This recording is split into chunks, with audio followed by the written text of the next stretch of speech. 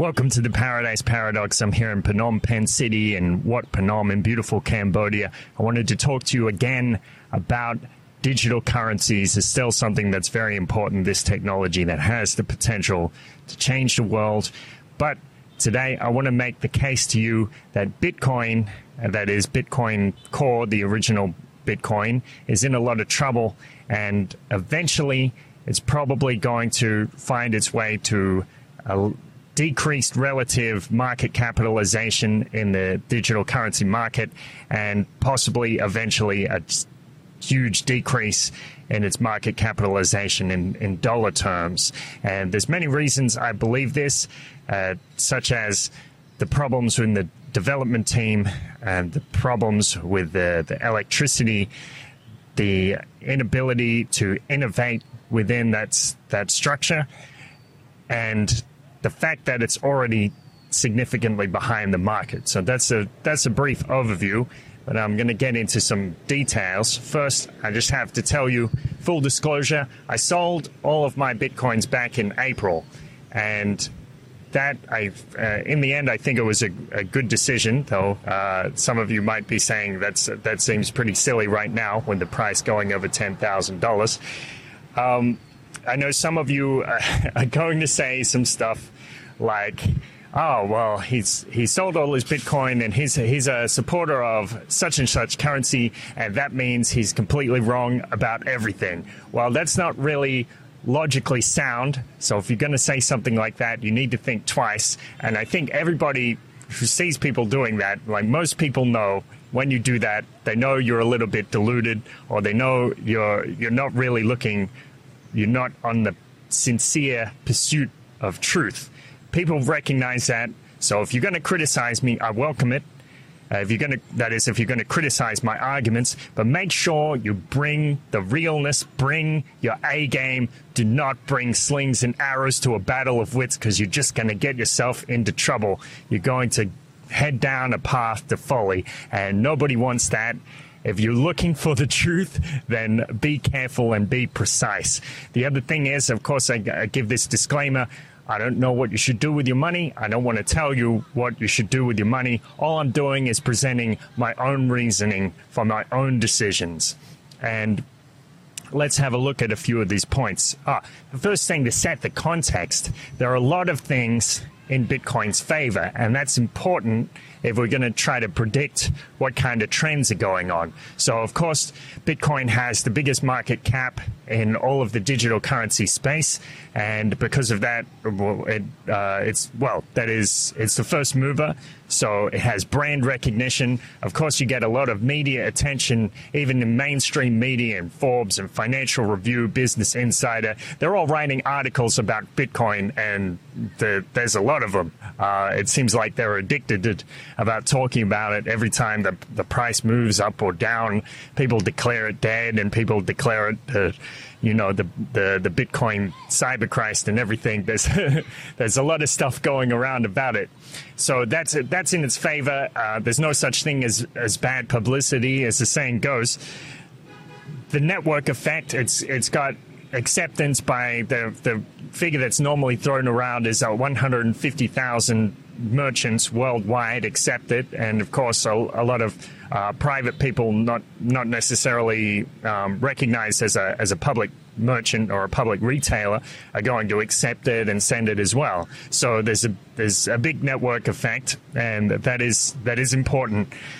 Because of these things, it has what my friend Juan Galt referred to as the gravity effect. So because it's the biggest in the industry, people notice it, and then it attracts the best developers. So these are all points in its favor, and these are reasons why. Firstly, I don't think that the Bitcoin price is going to go away in a hurry. So even if you hear my case today and you say, what Kurt's saying makes a lot of sense, even if you think that, you don't necessarily need to go out and panic sell, and that's that might be not the best strategy for exiting the market in any case. So I think, early this year I thought, okay, yeah, I can easily see Bitcoin getting to $10,000. before these the negative factors that I'm going to talk about take hold. Now it's already reached $10,000-$11,000, and I wouldn't be surprised if it even reached 20 or 30,000, because it has so much inertia, and that's really important to get the full picture here. So I don't want to just try to tell you that these things are going to come into effect tomorrow. That's not really how futurism works. That is, it's not really how trying to see into the future works. There are many factors at play, and Bitcoin certainly has a lot of things in its corner at the moment. Now, one idea that's important is the difference between marginal and significant improvements. So if someone wants to take on a new technology, or a new technology comes to market, people aren't just going to drop everything and move on to that new technology immediately just because it has like a 1% or maybe even a 10% improvement over what they had previously. The reason for this is because these things are sticky. So you have people that are already familiar with an existing technology, Hi there. with an existing technology, like they're already familiar with the bank system, with internet banking or telephone banking, Visa cards or something like that. And they're used to that, and their friends use that. Other people in the market use that, and so there's this kind of stubbornness or stickiness that keeps these technologies around for a lot longer. So if you want to displace that, if you wanted to displace Visa or SWIFT, these bank transfer systems, then you really need something that's going to pop it over the threshold. So it needs to overcome people's need for familiarity. It needs to be really a lot better. It can't just be a bit better. The interesting thing about this is you don't always know, and it's not always obvious to everybody, what is going to count as a marginal difference or a significant difference. So, for example, Betamax versus VHS, that was a big war. Betamax was first to market. It came out in 1975. VHS, depending who you talk to, came out 1976, 1977. And Betamax had this lead on the market, so they had a better network effect, and they even had better quality in terms of picture quality. But VHS had more important things to the market. They instead of having 60-minute tapes, they had these 120-minute tapes and eventually 4-hour tapes. So they were long enough to watch a video. And they were also, the VCRs for VHS were a couple $100 cheaper. So they had the things that really mattered. So on the surface, if you look at it on paper, it might just look like a specification. 60 minutes, 120 minutes, maybe that doesn't seem like such a big deal. But in practice, that was the thing that pushed it over the threshold, making it affordable and making it comfortable so you could watch a whole movie without having to get up and change the cassette, or you could tape the baseball game, tape a movie, a long TV show, that kind of thing. So similarly with MySpace and Facebook. So MySpace had this big lead on the market, and it had millions of users. And you might even say in some ways it was superior technologically, because it had this advanced customization. Like you could put sparkly GIFs on your profile of like butterflies with glitter flying out their butt, that kind of stuff. And a lot of people like that. But Facebook had the simplicity. It had the user experience. Again, that was what's important. Just like with VHS, user experience really is king. So figuring out what your users actually want. And the point is that first mover advantage and network effect, these can be overcome. And it's not always obvious what that tiny difference is that makes the big difference. Like with Facebook, again, superficially, you can say, well, it's very similar to MySpace. You can send messages, post on people's wall, put up pictures of yourself. But the mass appeal of Facebook, its simplicity, its lack of stupid emo auto-playing tracks on people's profiles were what pushed it over the edge. And the other thing is, see, people bring up this first mover advantage, and this is kind of funny because in both of these markets, with the VCRs and with social networks, MySpace wasn't the first mover. Friendster wasn't even the first mover. It was actually the site called 6 Degrees, which nobody has heard about now. So if you're trying to make the case, well, this, Bitcoin has a first mover advantage, that doesn't actually matter. That doesn't make that much of a difference. Same with the VHS. I think the U-matic or the Philips N1500. Those were the ones that were first consumer grade. The VCR systems, those were the ones which came first, and nobody even remembers them. So first mover advantage, it has there's something to it, but it's definitely not everything. It's probably not as much as it's hyped up to be in your mind. Then we have this problem with Bitcoin of retreating use cases, the retreating battle of use cases. So when Bitcoin was still young, around 2011, 2012, when I was reading about it, people were talking about using it for micropayments and using it to buy a cup of coffee at Starbucks. These use cases. Now, micropayments are just a pipe dream. Micropayments will likely, it's unlikely that they'll really be possible with Bitcoin.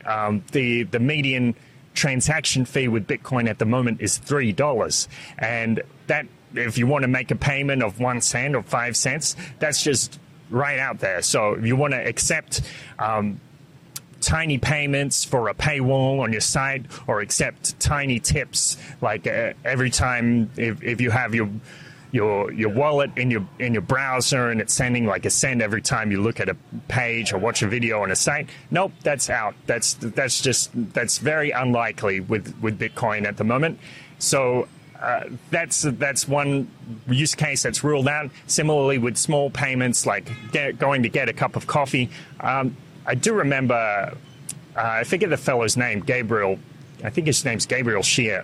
Lives in Fort Galt in Chile, the libertarian community, and I remember him saying in an interview that he did use Bitcoin to buy cups of coffee, but it was always a terrible user experience because you would have to wait around for 10 minutes to make sure the payment confirmed. So again, Bitcoin isn't that great for that kind of use case, and a $3 transaction fee is going to rule that out, because in most of the world, a cup of coffee costs between 25 cents and $10. So even paying like 30-40% in a transaction fee, it's not really workable, not at the moment.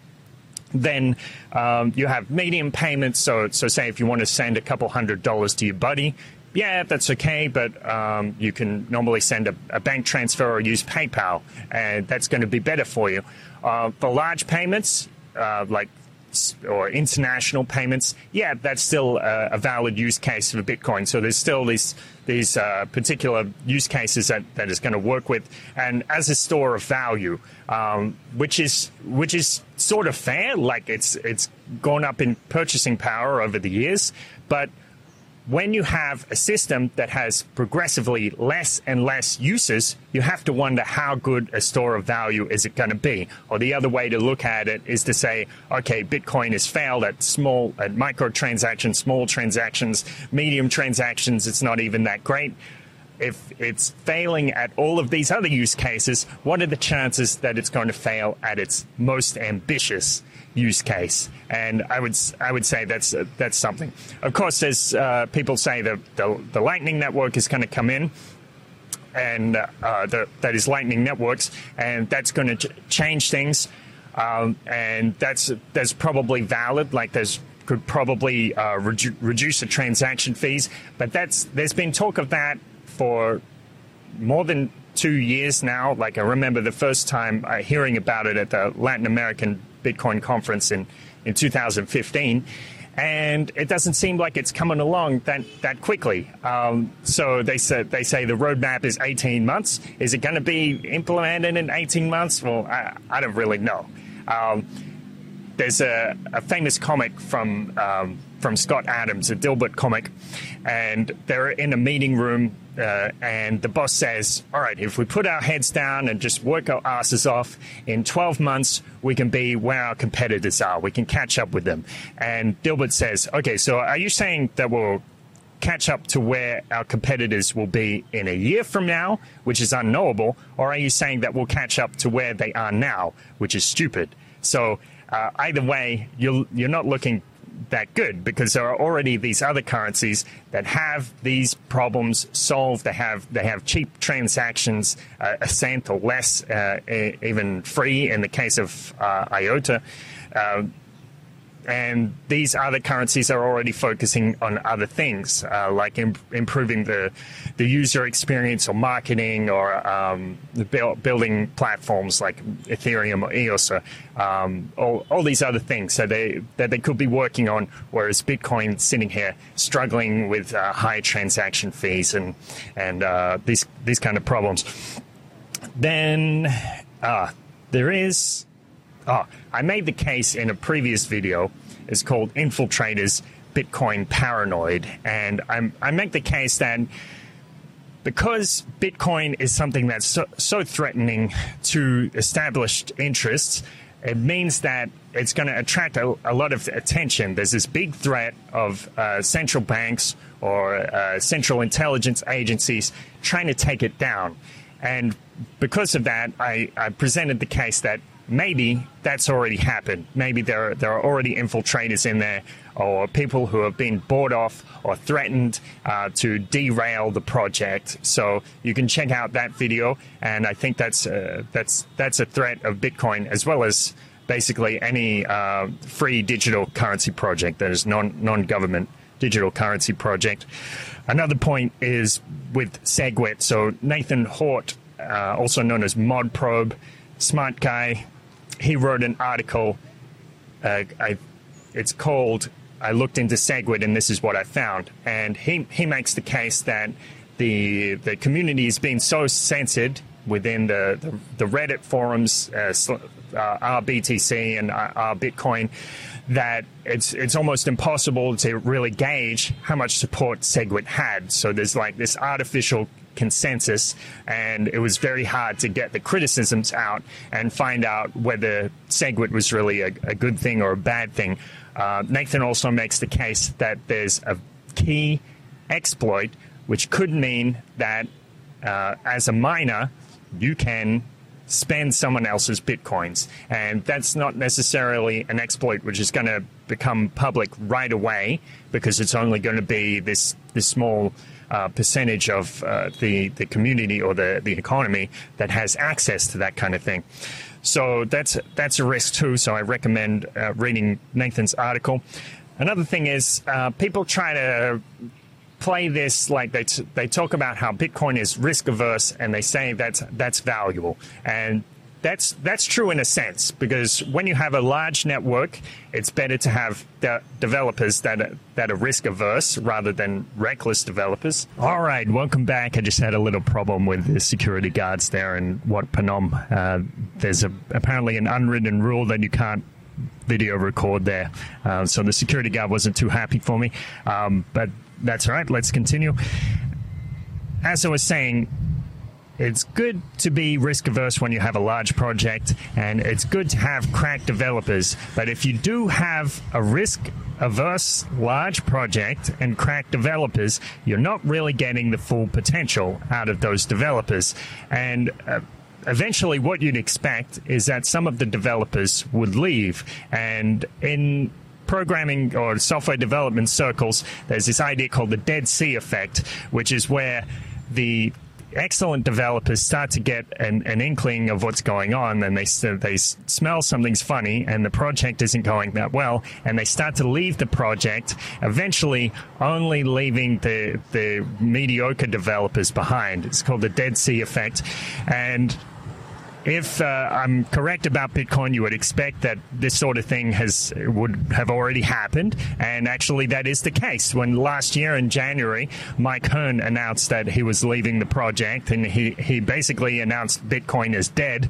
At the time, myself and I think a lot of others just sort of ignored it because by this time we've already heard that Bitcoin is dead about 100 times. We didn't pay much attention, or we thought he was being emotional, or there were, suspicions that he had been paid off by central banks to try to sabotage the project or something like that.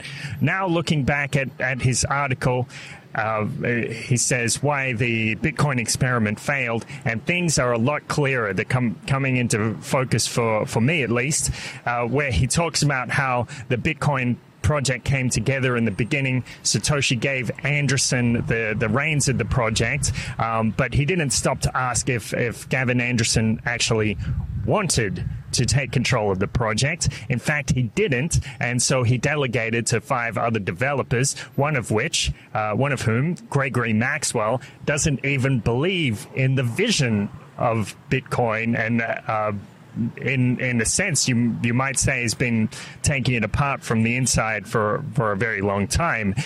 Gregory Maxwell is the ones you see on social media making comments saying that if Bitcoin reaches $100 in transaction fees and we know it's successful as a settlement layer, that kind of thing. So he never really believed, according to Hearn.